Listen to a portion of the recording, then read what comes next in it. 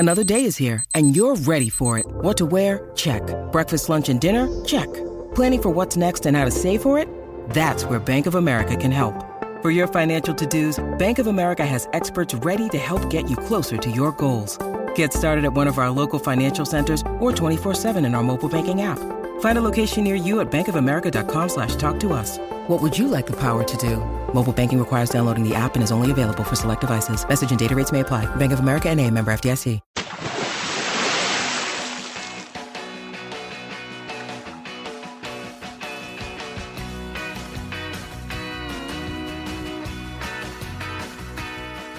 Hey everybody, thanks for tuning in to Deep Dive, the All Music Books podcast where we speak with authors of music books, bios, history, criticism, cultural takes, and everything in between. I'm your host, Steve J. Today's guest is Chris Epting.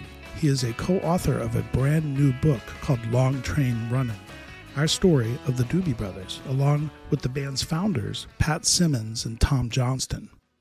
Chris has also written a bunch of other music books, including other bios with the artists, and some fascinating and fun books on pop music culture. Welcome, Chris. Thanks for having me. Definitely. It's going to be a fun conversation. You've written a ton of music books, so I have to ask how you got into that. I write about things I'm passionate about, and music is right at the top of the list. I always tell you, I wanted to be a writer when I was a kid, and any advice I ever got from anybody was find what you're passionate about, because it'll never really feel like you're working at writing. It'll feel more like a hobby. And so certain things for me, like music, travel, baseball, history, I've got certain topics that really energize me and excite me, and music is right at the top of that list. So I had been working as a music journalist for a number of years. And I wrote a couple of music travel books, like Weird History, where to find like where album covers were shot and famous concerts were held and things like that. But as a journalist, I had a chance to interact with a lot of different musicians over the years, and subsequently developed some relationships that in some cases led to writing their memoirs with them, and which was really something I never saw coming, but something I'm very happy that happened. Yeah, I saw that a good number of your books are written along with the artist. And I'm just curious how that comes about. Was it references or intros from other musicians? Yeah, it's a good question. I mean, eventually it gets to references. For me, it started with a guy named Phil Collin from Def Leppard. And I had written a lot about Def Leppard, got to know them to a degree, especially Phil. And we became like friends, and we were driving to a show in San Diego, I think. And we're just driving down the freeway. And I said to him, have you ever thought about writing your story? Because I was at a point as a writer where I was thinking about, okay, what's my next thing going to be with books? What's the next sort of thing I can tackle? And I had never co-written a memoir with anybody. And I thought, well, I get to know these guys. Why not try and tell their stories? So Phil kind of scoffed and said, well, I don't think anybody would be interested in my life or what I have to say. And I said, you guys being like rock stars, a lot of you become numb to the life that you live. Like, you don't find it interesting, but you're so inside the bubble that you don't get how fascinating it all is, given where you come from as well, which in many cases is not from a lot. I said, so I do think there's a story there. Why don't we try it? Why don't we just kind of see how it goes and what the process is like, and maybe we'll figure something out. And he said, all right. And that was really it. And we took about a year to write that book. And I loved the process. I loved having a project that was long form like that with somebody who was really interesting, and a band that I always found interesting. So, you become like an inner circle kind of person, and you begin hearing things. You start, as a writer, you have to begin figuring out, okay, what's the book going to be? It can't just be, a soup to nuts biography. You've got to find, certain stories that really stand out, that have some sort of universal truth that will kind of go beyond just the music world, and resonate with a lot of people. So we worked long and hard on that book. Simon & Schuster published it, so it was a good publisher, and it did well, and I loved the experience. And so I began thinking about who else I knew, and again, it wasn't something I was really mapping out. I thought, well, if it happens again, it'll be good. And I was having a conversation with John Oates from Hall & Oates. Again, similar thing. He and I had developed a bit of an acquaintanceship because I had written a lot of things about him and things that he liked. John was always very particular about saying, I think you really understood where I was coming from on this song or this record or whatever. So again, one day I had said to him, any interest in ever writing your memoir? And he said, no, nothing I ever want to do. And he said, why? And I said, well, I'd be interested in working on it with you if you did. I said, beyond that, I had kind of an idea of how we might work together. I knew he was a writer. He was a journalism major at Temple University. I knew he wrote. In my head, I had this idea of how we might work together. And he goes, well, what would it be? What did you envision? And I said, well, you don't want to do it, so it doesn't matter. And he goes, well, wait a minute. Let me at least hear the idea. And I explained to him the kind of process I envisioned. And he said, you know what? He goes, that I would do. That actually sounds really fun. I would give that a shot. And it was a simple process where I thought that if we made a list of the best stories of his life, split them up, he would write half, I would write half, then we would trade and kind of edit each other's work. I thought collaboratively that would be something that would be unique and produce some good work. And to that end, it became the single most satisfying writing experience of my life, literally. I mean, I saw John just the other night. Hall & Oates was in town, and whenever we get together, we talk about writing that book and just all it did for us mentally, spiritually, physically, emotionally. It was a really great process. So from that, word gets out and you hear from other people, and things just go from there. Yeah, I want to get to your process because your list is fascinating. I'm just curious how that morphs. But I do want to talk about your latest book. It is also with the founders of the band, who are the Doobie Brothers. Yeah. And these guys were a bedrock of classic rock. And I have to ask both, how did this come about? I'm going to assume you're a fan because everyone at that time was. Big time. And what it was like working with them. Well, for starters, I've always been a big fan of the Doobie Brothers. And they're a band that, as a fan of music, I always felt like they never really got their just due. I mean, critically, I don't know why, but it always felt like critics looked down their noses at the Doobie Brothers. They loved like the Allman Brothers and the Grateful Dead and the band. They had like all this, the Eagles. I always got all this, maybe not so much the Eagles, but from critics, all this credibility. And the Doobies to me they came out of the Bay Area scene. They managed to get over losing a primary member in Tom Johnston, completely reinvent themselves with Micah McDonald, not unlike what Fleetwood Mac did, bringing in Stevie Nicks and Lindsey Buckingham. I just thought their story was so fascinating because they never, no matter what happened to them, all the different band members and this kind of revolving doors, they always managed to come up with something that was good and authentic and successful. And that's not easy to do. So I was a fan, and about, gosh, it's got to be about 5 years or so ago now, I was writing an article for the Huffington Post with a woman named Chris Simmons, who's Pat Simmons' wife. And she, like Pat, is a motorcycle enthusiast. I mean, they're really into motorcycles, antique bikes and cross-country trips, and they're the real deal. And Chris was riding cross-country as part of this kind of cannonball run sort of thing. And I interviewed her and wrote about it. And she said, why don't you come down to Carlsbad where we're going to wind up and we can meet in person and I can really show you what this whole thing's about. So I said, great. So I went down to Carlsbad and Pat happened to be with her. And so the three of us were talking pretty much for the whole day. And they had a dinner that night as part of the motorcycle rally, which they invited me to. And three of us went to the dinner. Pat was telling some great stories over dinner. And Chris kind of nudged and said, you should write Pat's book. So I didn't even have to bring it up. And as I would soon learn, wives really do have a lot of power in these decision-making events, and Pat was sort of like Phil. I don't know if anybody would really care about it. And we exchanged numbers. We said, let's just talk about it. Let's see where it leads. Maybe it does, maybe it doesn't. But either way, we had a great night, and that was that. And we stayed in touch over the next couple of months. Subsequently, right after that, I was doing a little book tour with John Oates. We were up in San Francisco. And Tom Johnston's wife came to watch us, she and their daughter. There was a connection through a publicist or through John, I think. And anyway, after the event, she came over to me and said, you need to write my husband Tom's book. He needs to do this. I liked hearing how you were with John. And I said, well, let's talk about it. So the Doobies were playing not long after that. And I went backstage. It was at the Forum in LA. And we all met, me and Tom and Pat. And we had a great conversation pre-show. And in my head, I'm thinking, both guys have amazing stories. They both could warrant individual memoirs, but I thought, wouldn't it be much more interesting to blend it into one book and make it a Doobie Brothers book? Because these were the founding members and they're still there, and their personal journeys to get to that point were so intertwined and so complicated and dramatic and interesting. So I presented that to them. We had this meeting one day up in LA where the band came down and we just sat there over a table, and I basically presented how I envisioned how it might work. And there was a lot of conversation about it, and a little bit of, they didn't just jump right into it. There were definitely some tensions there, which I liked, because I thought, okay, if we do this book, there's things in there that are interesting, that are going to create some drama within the book. And they agreed to it eventually. And then we just got to it. And I would work with each guy independently and then sort of compare notes and stories. When you're working on a book like that, you got to be in person a lot. So I saw the Doobie Brothers play like Hall & Oates and Def Leppard a ton of times, because bands usually have downtime when they're out there where they can talk, and whether it's rehearsals or shows, there's always some downtime.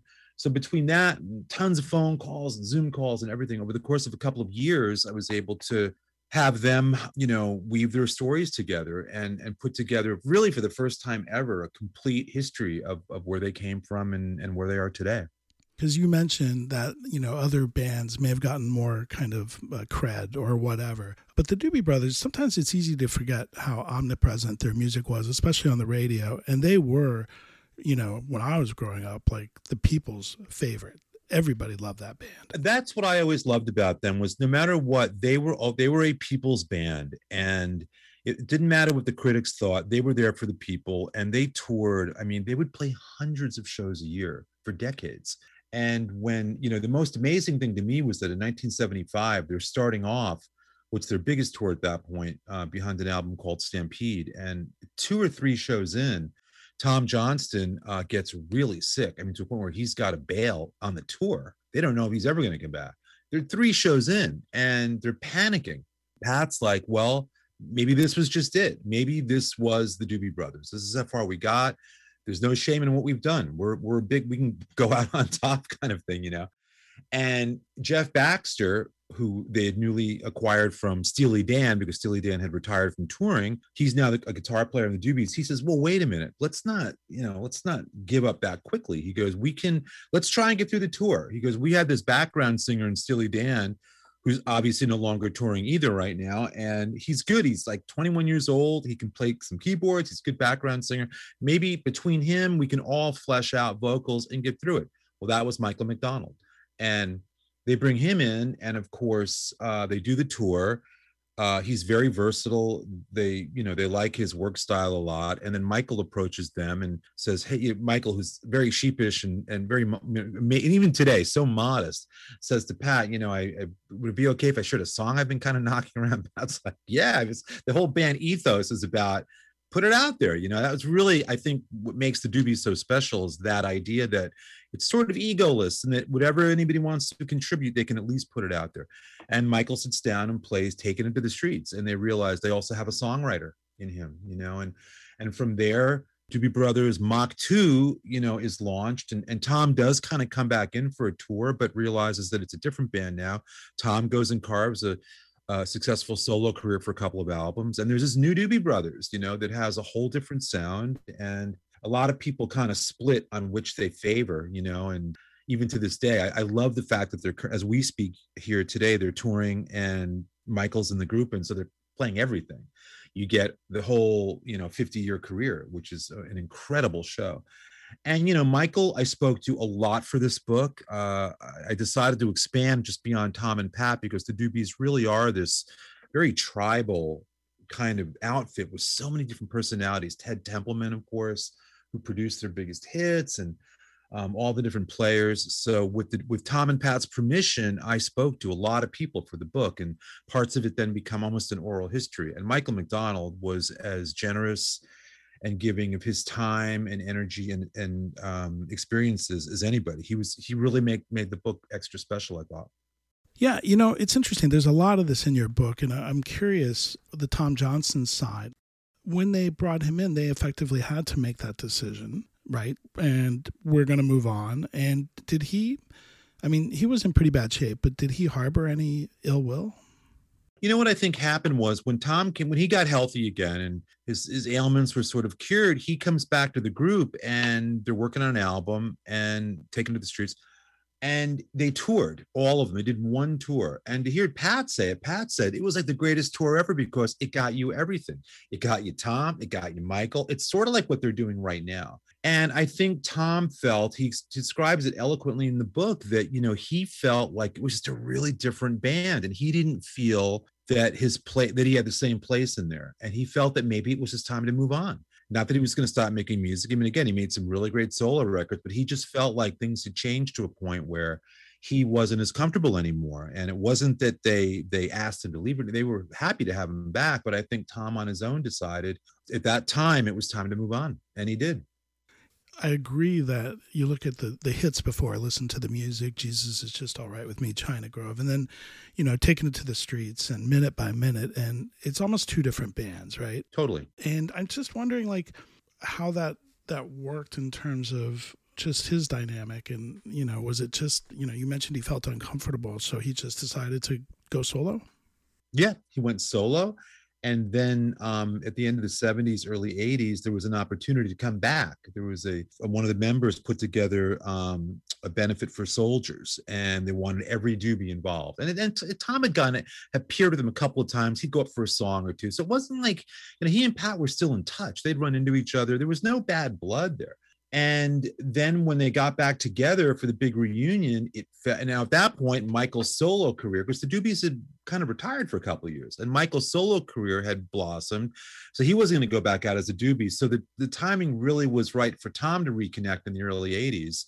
And there was no looking back. I mean, they've been on the road ever since. And, before Tom went back in, they would play Tom's songs, but other people sang them. Right. Michael might sing Take Me in Your Arms. There was just, they would split things up so that people could still hear songs like China Grove and Long Train Runnin' just without Tom's vocal. But once Tom came back in the early 80s, then it was then they no longer played Michael's songs and just focused on the sort of early classic Doobies from the first edition.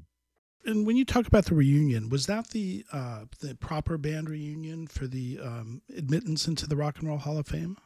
Well, the band reunion happened really early in the early 80s. And so it was way before the Hall of Fame. And the Hall of Fame is only a couple of years old. I mean, that just happened. And that was another thing, too. People would say, how are the Doobie Brothers not in the Rock and Roll Hall of Fame? We can have, that's a whole separate conversation we could have. And I wrote a couple of editorials about it, just sort of making the case, that taking out being a fan, but let's look at what they've done and what they've survived. And how do you not? So no, the original reunion was just about a friendship being rekindled with Tom and Pat, and looking at each other, I think, in the eye, honestly saying, and you know what, we can do this again. We can go out. And they started making new music and really solid new albums. So, Tom's out of the band at that point. The sum total is probably 8 years or so. But once he came back, they were revitalized and energized and started off on this whole new path that they've been on ever since. And it's interesting for the people who think, oh, that sounds awfully deep. There's a lot of little fun bits in your book that I pulled out that, first of all, you mentioned the motorcycles. These guys happen to be a favorite of the Hells Angels. Isn't that right? Well, that's a little misconception, too. They were definitely a favorite of they were kind of a biker band really early on up in the San Jose area, mostly because of a little roadhouse up in the mountains they used to play called the Chateau Liberté, which a lot of bands played. Jorma Kaukonen, a lot of different Bay Area bands played up there, Moby Grape. And a lot of bikers hung out there, along with students and other kinds of people as well. But yeah, the bikers always did like those guys because the Doobies early on played songs that were kind of edgier, rocking down the highway. I mean, it sort of was a soundtrack to what a biker might be thinking or doing. And the fact that those guys like motorcycles themselves, there was infinity there as well. They didn't really run with Angels necessarily, but there were other biker gangs up there that loved the Doobies. I think the band had some sort of minor connection to, but in general, I think it was better for their image to be thought of as that kind of band. It made them tough, it made them a little bit different, made them rugged, and it made them cool. I mean, to be motorcycle enthusiasts and being a rock and roll band in the early 70s, that's a pretty potent combination. And I love the bit where, I found out that their name is exactly what I thought it was about. And a lot of the band members will, but the Doobie Brothers is about Doobies.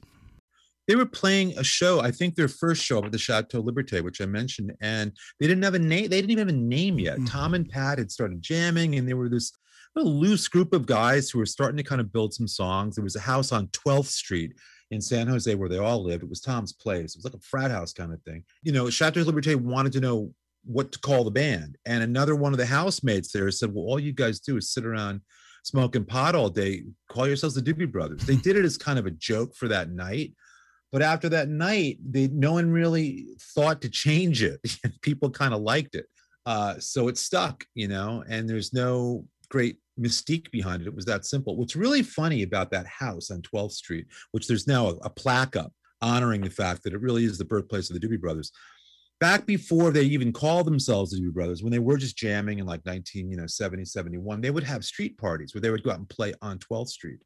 And both Tom and Pat described to me how at one of these street parties, they were it was almost like a battle of the bands, where one end of the street was this folk duo, and at the other end was them, and they were kind of both fighting to get the crowds down by them. The folk duo was Stevie Nicks and Lindsey Buckingham Nicks at that point, who were just starting out up there. So the thought that you had those artists on that street on this summer day, just kind of trying to win over the local favor, is such an incredible moment. And there's a lot of moments like that in the book where, especially with bands like that, I think some of the best stories are always on the way up. You know what I mean? Because they're still in touch with things. When Pete Townsend shows up one night and wants to play with them, the first year of their existence, Townsend likes them, Townsend gets them, is a really cool moment.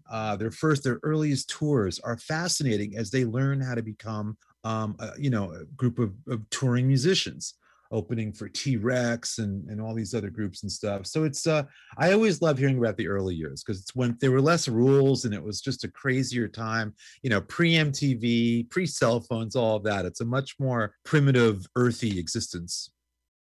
You're listening to All Music Podcasts, a member of Pantheon Media. Hello, Pantheon Podcast listeners. Christian Swain here to tell you more about my experience with Raycon earbuds. Our family now has 3 pairs of Raycon earbuds around the house, and my wife just grabbed a pair of the Headphone Pros to replace some headphones from a company that was double the price. And yes, she loves them. Now, if you haven't pulled the trigger on a pair of Raycons, or even if you have, but you're in the market for another pair because they're just that good, well, now is the time to check them out, because they just launched their upgraded model of the best-selling everyday earbuds. With Raycon's upgraded everyday earbuds, now you also get active noise cancellation, ergonomic design, and multi-point connectivity that lets you pair with 2 devices at once. New quick charge function, 3 customizable sound styles, plus awareness mode. Available in a variety of vibrant new colors to complement any and all skin tones. I even have a pair of earbuds in a cool green color. I have tried just about every earbud known to humankind, and these Raycons are fantastic.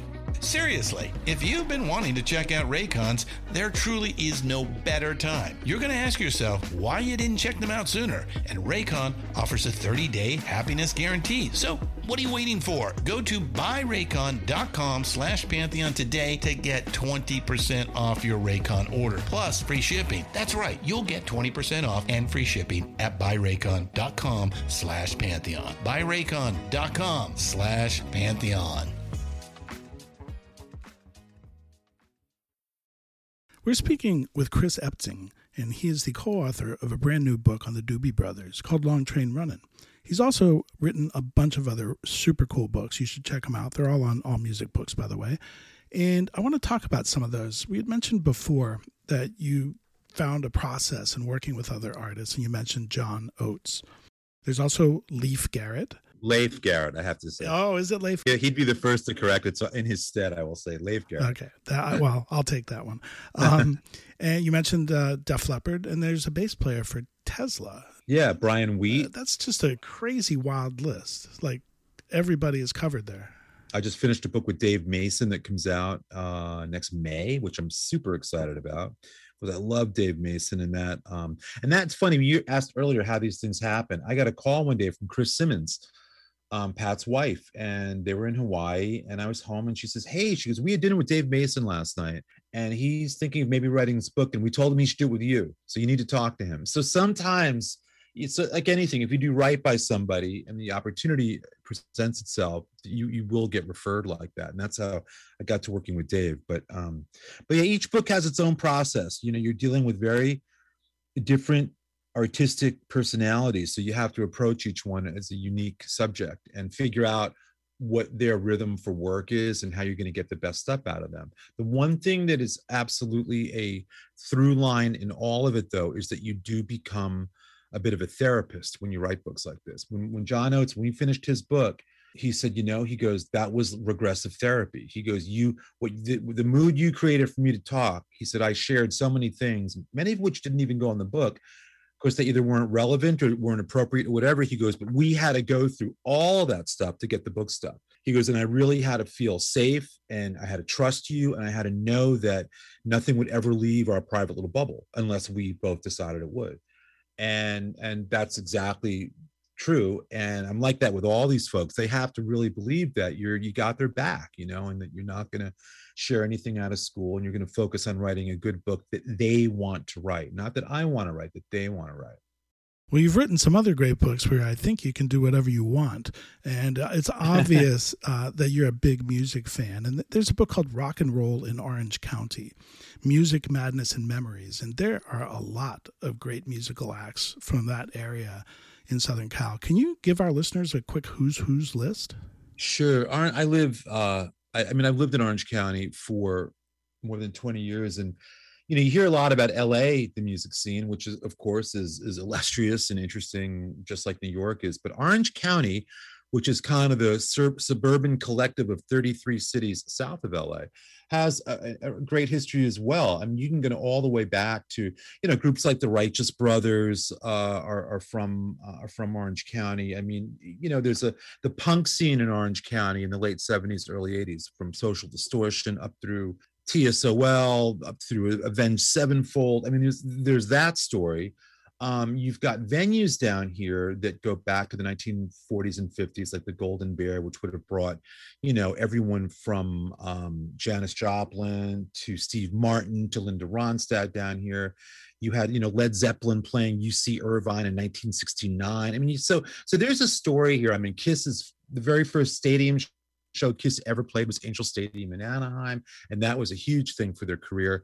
So there's a lot that's gone on down here. I mean, Dick Dale basically invented surf music down at the Rendezvous Ballroom in Balboa. So you've got that story, whole surf music scene here. So there's a lot that's gone on. I mean, the song Louie Louie, the garage band classic, was actually written in what today is a parking lot in Anaheim, California. It's an old club called the Harmony Park Ballroom back in the 1950s. You've got Leo Fender, you've got that story, you've got Rickenbacker guitars that are based in Santa Ana. So there really is a very rich, layered history of rock and roll in Orange County. And I loved writing a book about it. It was fascinating to learn about things that I knew a little bit about, Elvis Presley's, marriage to Priscilla falling apart in Orange County when she runs off with his martial arts instructor. I mean, things that were just really fascinating. So yeah, Orange County has a great legacy musically, and it was fun to write that book. Yeah, I bet. And that leads us into some of your pop music culture books. These feature some really great stories and some great titles. Led Zeppelin Crashed Here, The Rock and Roll Landmarks of North America. I read that a while ago, years ago, and it's a super fun read. It also has a great book cover, so congrats on that. Thanks. But actually where they crashed was a bit tonier and would become a legendary hangout. Yeah, I mean, that book was actually playing off a title. I had done a series of these books, which were kind of offbeat travel books. The first one was called James Dean Died Here. And it was about that little speck on the map up by Shalom, California, where James Dean died. And the book included about 600 places like that, places you might pass every day but not know that that's where James Dean died, or that's where Marilyn Monroe's dress billowed up in the 7-Year Itch, or whatever. And I've always been fascinated by places like that, places you walk by every day, but you don't know what took place there. That's really a driving passion for me. So I wrote a number of those books. Marilyn Monroe died here, but died was spelled D-Y-E-D, referring to where she became a blonde, things like that. And Led Zeppelin Crashed Here was born out of that. And so there were a number of Led Zeppelin sites in that book, from, of course, the Hyatt House, AKA the Riot House in Los Angeles, the Edgewater Inn up in Seattle, where they would fish right outside their rooms and then use those in whatever they would caught in these terribly illicit ways with groupies. And there's all kinds of stories in there. But those books are super fun to write. And the Led Zeppelin Crash Tour was really fun to write because, again, as a music fan, to go find all of those concert sites and studios and hotel rooms and album cover sites was just amazing. When you step into those locations, all of a sudden, you're reminded of the music that you fell in love with growing up, and all of a sudden you're either in the room where it was made, or the photograph, your favorite album cover. You're standing right there at that spot, and you never listen to the music the same way again. Right. At least I don't. Right. Whenever I hear those songs, when I walk by the physical graffiti buildings on the Lower East Side of New York where Zeppelin shot that album cover, I hear Trampled Underfoot in my head. My favorite song on that album. When on the same stoop of that building where the Stones shot the Waiting on a Friend video, I can picture Mick waiting for Keith on that stoop. And I'm a huge Stones fan. That's my favorite band forever. So I always try and find extra kind of Stones love in books that I write. So, those books for me are fun on a lot of levels, mostly because it helps me reacquaint myself and reappreciate what got me there in the first place. So that stoop in the video was the same as present or a physical graffiti. Same building. Wow. I don't think I knew Same that. exact building. Wow. Yeah. I mean, and I know it's crazy. It's crazy. Right. And that video is so iconic. I can just see it when you mention the title. I also saw, Mick sitting there until Keith walks up, cigarette, of course, and starts laughing and sits down. And it's one of the best videos of that generation, I think. No big effects or anything, just two buddies reconnecting on a stoop, a stoop that happens to be where Zeppelin shot one of their most, if not the most iconic album cover of theirs. I do have to say my favorite take in that book, and I knew some of the story, but yours really delved deeply into it in a way that, as a music fan and all of that, is the story behind E Street, which of course was Bruce Springsteen's band's name, but it's also a very cool little slice of history with one of the players in his early bands. Well, no, exactly. And the thing is, that whole area, though, that part of Jersey, I think there's a whole Springsteen section in the book. That book goes back a little ways. I like for people to be able to retrace when you go to a place, if you can retrace footsteps. So when you go down to East Street, to be able to go to the different houses where Springsteen lived, like you say, the house in David Sanchez's life that inspired them. It's great to be able to spend a day just connecting those dots, and certain areas allow you to do that. If you ever go to like Macon, Georgia, the Allman Brothers is great sort of walking tour that we kind of lay out in the book that you can do there. One of my favorites is in West Hollywood. If you're a Doors fan, that was sort of ground zero for the Doors back in the late 60s. And from recording studios and the band offices, there was a Mexican restaurant there. It's not open now, I don't think. It kind of opens and reopens, but the bathroom was actually the vocal booth, the men's room, where Morrison recorded the vocals for LA Woman, and you guys, you go into that bathroom and the restaurant was open, and you think this is where that happened. I mean, but then when you hear the song, it's like you think about where you were. You mentioned Springsteen. He used to, in the early 70s, played at a place called Max's Kansas City in New York, which is today, well, it was a delicatessen until I think it closed about a month ago from when we're talking right now. But I remember walking by there with John Oates. We were just walking on the street, and I said, "Hey, this is where Max's used to be." And he goes, "Yeah." He goes, "We played here one night back in, I think, 72 or 73 for 3 nights, opening for Bruce Springsteen." I thought, think about that night where for $1.50, you could have seen Hall & Oates opening for Bruce Springsteen. Not with the E Street Band. He was basically a folk act at that point, but still. Yeah, I don't know if you've seen that movie Nightclubbing, The History of Max's, or New York City Punk, actually, but we just talked to the director, and it's just won a big documentary, maybe New York City. It's great. No, but I have to see it. No, I'm glad you mentioned it. I have to see it. I mean, I grew up in New York going to CBGB's, started going there in 1977 while in high school. Max's heyday was almost over, but I went there a number of times in 78 and 79, right before it closed. I went to go whenever Johnny Thunders would play. I was a big New York Dolls fan and still am. And when Thunders would play with or without the Heartbreakers, that was always a must see. And when he played at Max's, I saw him there once. It was really cool because the Dolls had played. They were basically the house band there. And the thought of they were on that very stage, when I would go to the Delicatessen that was there today or until recently, I would go to the upstairs area and think, my God, this is where Iggy played. It's where the Dolls played. I mean, they were all right here. I go through a lot of that it happened here. Like a lot of that sensibility is when I visit places, is just standing there and absorbing kind of the energy, the past energy. I know you mentioned you went to school in Boston, as I did, and I saw Johnny Thunders quite a number of times at Jonathan Swift's in Harvard Square. I don't know if you remember that place. I did too. Did you? Oh, God, I saw him there and at a place in Kenmore Square called Storyville. Mm-hmm. That was real. It's little. It was a little nice jazz bar. club. Yep, that was a great bar. But he played there. He would just show up every place, all these little clubs. You get right next to him. I remember at Storyville, we ended up carrying him to his cab because he was so out of it at the end. He needed to be literally lifted to the cab out front. He was so spent from the show and other things. But.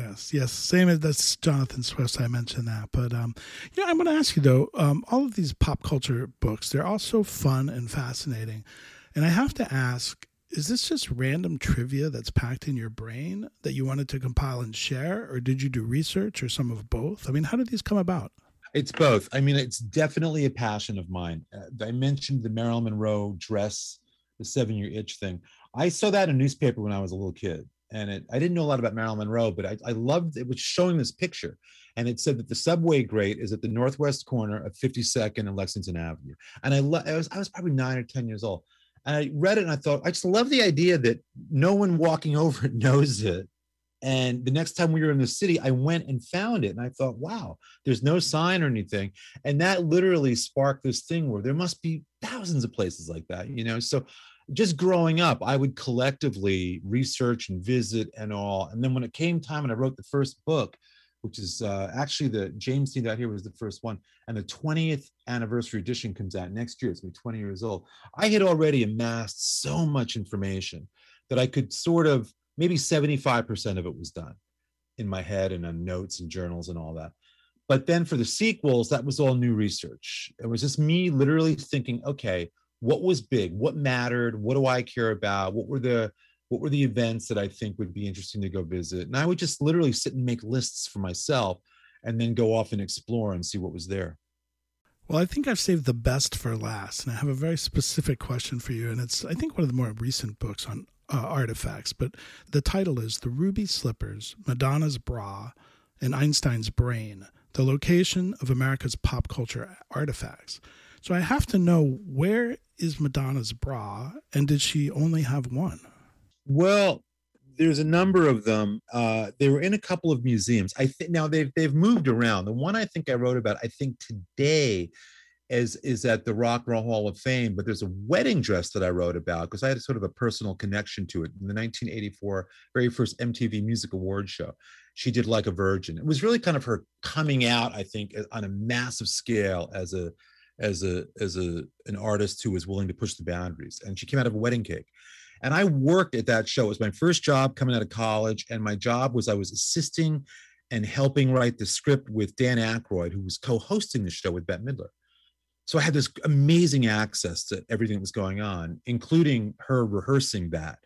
And she came into rehearsal either too early or they were running behind or something. And she was getting, she wasn't a big deal. She had no entourage. Okay, she came in alone. And my boss, who was directing the show, said, you got to get her out of here. I need an hour. He put cash in my hand and he goes, I forget what the restaurant was around the corner from Radio City. Get her out of here, feed her and bring her back in an hour and we'll be ready. And I said, what do I say? Because just figure it out. He was very aggressive. So I did. And I said to her, come on, we're going. And she said, well, where? I said, don't even, just come on. And I did it. And over the course of 45 minutes or an hour or whatever, had this really kind of cool conversation over a sandwich with her, delivered her back and watched her do that performance. And she had told me all about it before, what she was going to do. So that dress, to me, now that's in the book. I think that's at a store out in Universal City. So her bra's got a couple different places. I mean, that book, just so you know, it was my publisher's idea. He goes, look, you've written all these books about places. What if you do a book about the artifacts related to those places, which I thought was a good idea. I mean, Einstein's brain does exist on a series of slides at Princeton University. They carved his brain up for further analysis. The ruby slippers, of course, there are 4 pair. Well, one's currently at large because it was stolen. So 3 pair. So in that book at that time, it was written at about almost 20 years ago. one was at the Smithsonian, one was at, I think, in Liza Minnelli's collection. So I would sort of outline where these things were. In most cases, you could go see them.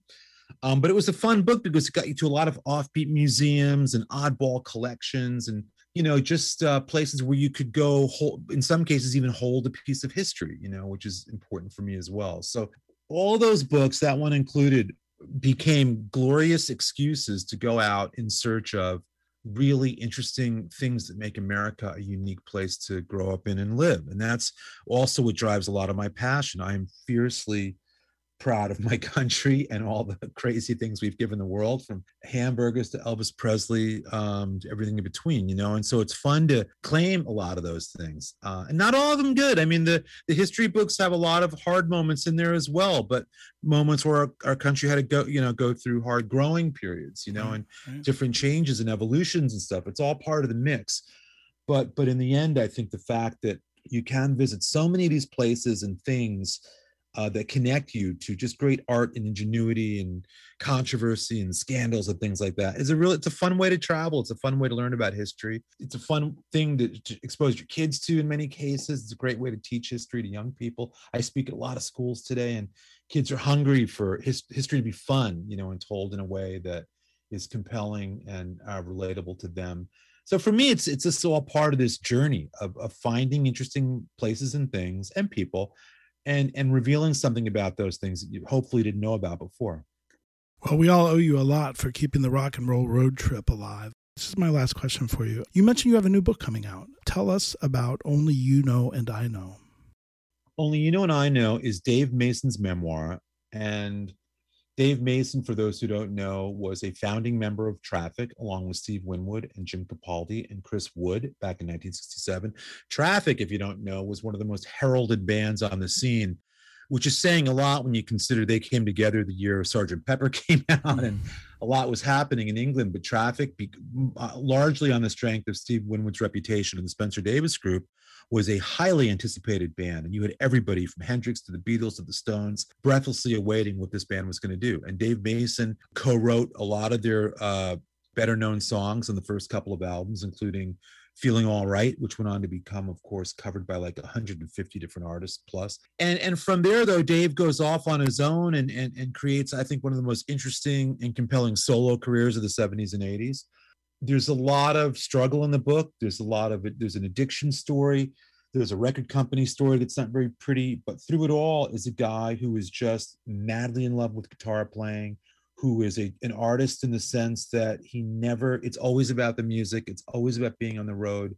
Someone who has played in front of 300,000 people and 30 people and puts on the same show, because he believes that people come to see him deserve that. And I'm really proud of the book. I was always a big Dave Mason fan. And I have to tell you, it's surreal. And I've been most of the groups, all the groups I've written about, I've been big fan of before. And it's a surreal experience when you get that kind of key to the kingdom. And all of a sudden, Dave Mason is, a foot away from you, telling you about a certain thing that you might have heard a rumor about, or breaking down that session with Jimi Hendrix where they played All Along the Watchtower, and Dave will then pick up his guitar and say, well, it was like this. And then you're hearing what Hendrix heard. And it's like, all of a sudden you are connected to all these other people and places, that you've read about growing up. So as someone who loves music, I am always really humbled to get to know these people on these intimate levels. And I don't take it lightly. I really don't.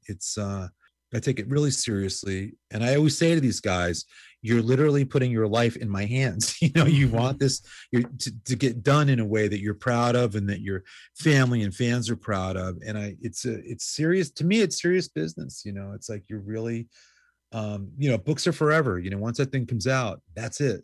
There's no turning back. So I take that step really carefully. And I did with Dave's. Dave's we've been working on for a couple of years now.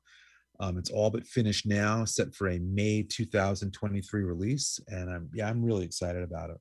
Well, maybe we can have you back when that's out. It's been great chatting with you. And, I would love that, man. Thank you. You're a great conversationalist, and you do terrific homework as well. Thanks for contributing. We appreciate it. And good luck with your books. Anytime. It was a pleasure. Thank you. If you would like to buy this book, please go to allmusicbooks.com and you can buy it through our site.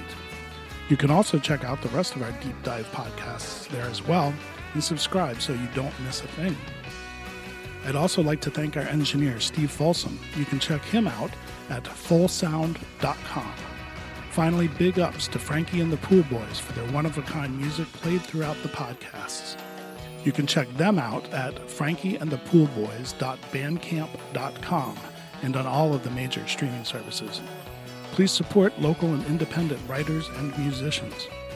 We're out until the next time, and thanks again for tuning in to Deep Dive, an allmusicbooks.com podcast and now a proud member of the Pantheon Podcast Network.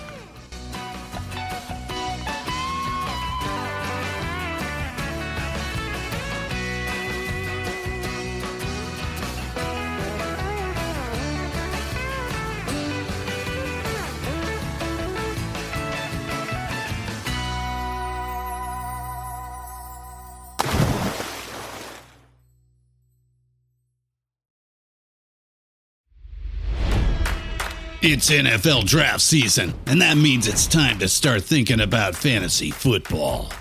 FantasyPoints.com features industry-leading experts and prognosticators using proprietary hand-charted data to help you score more fantasy points. FantasyPoints.com is the place to go for whatever kind of fantasy football you play. Whether you play fantasy football, daily fantasy sports, or do a little bit of everything, Fantasy Points has the meticulously researched content to guide you to victory. And why wait for the fall? Fantasy Points also covers the new spring football league, the UFL. Join the guru, John Hansen, Scott Barrett, Joe Dolan, and other massive names in the fantasy football universe with an exclusive offer. Use code Pantheon for 15% off any Fantasy Points package, including the all-in package, with access to every article, tool, and data nugget that Fantasy Points has to offer. That's FantasyPoints.com and code Pantheon for 15% off at Fantasy Points. FantasyPoints.com, code Pantheon. Score more fantasy points.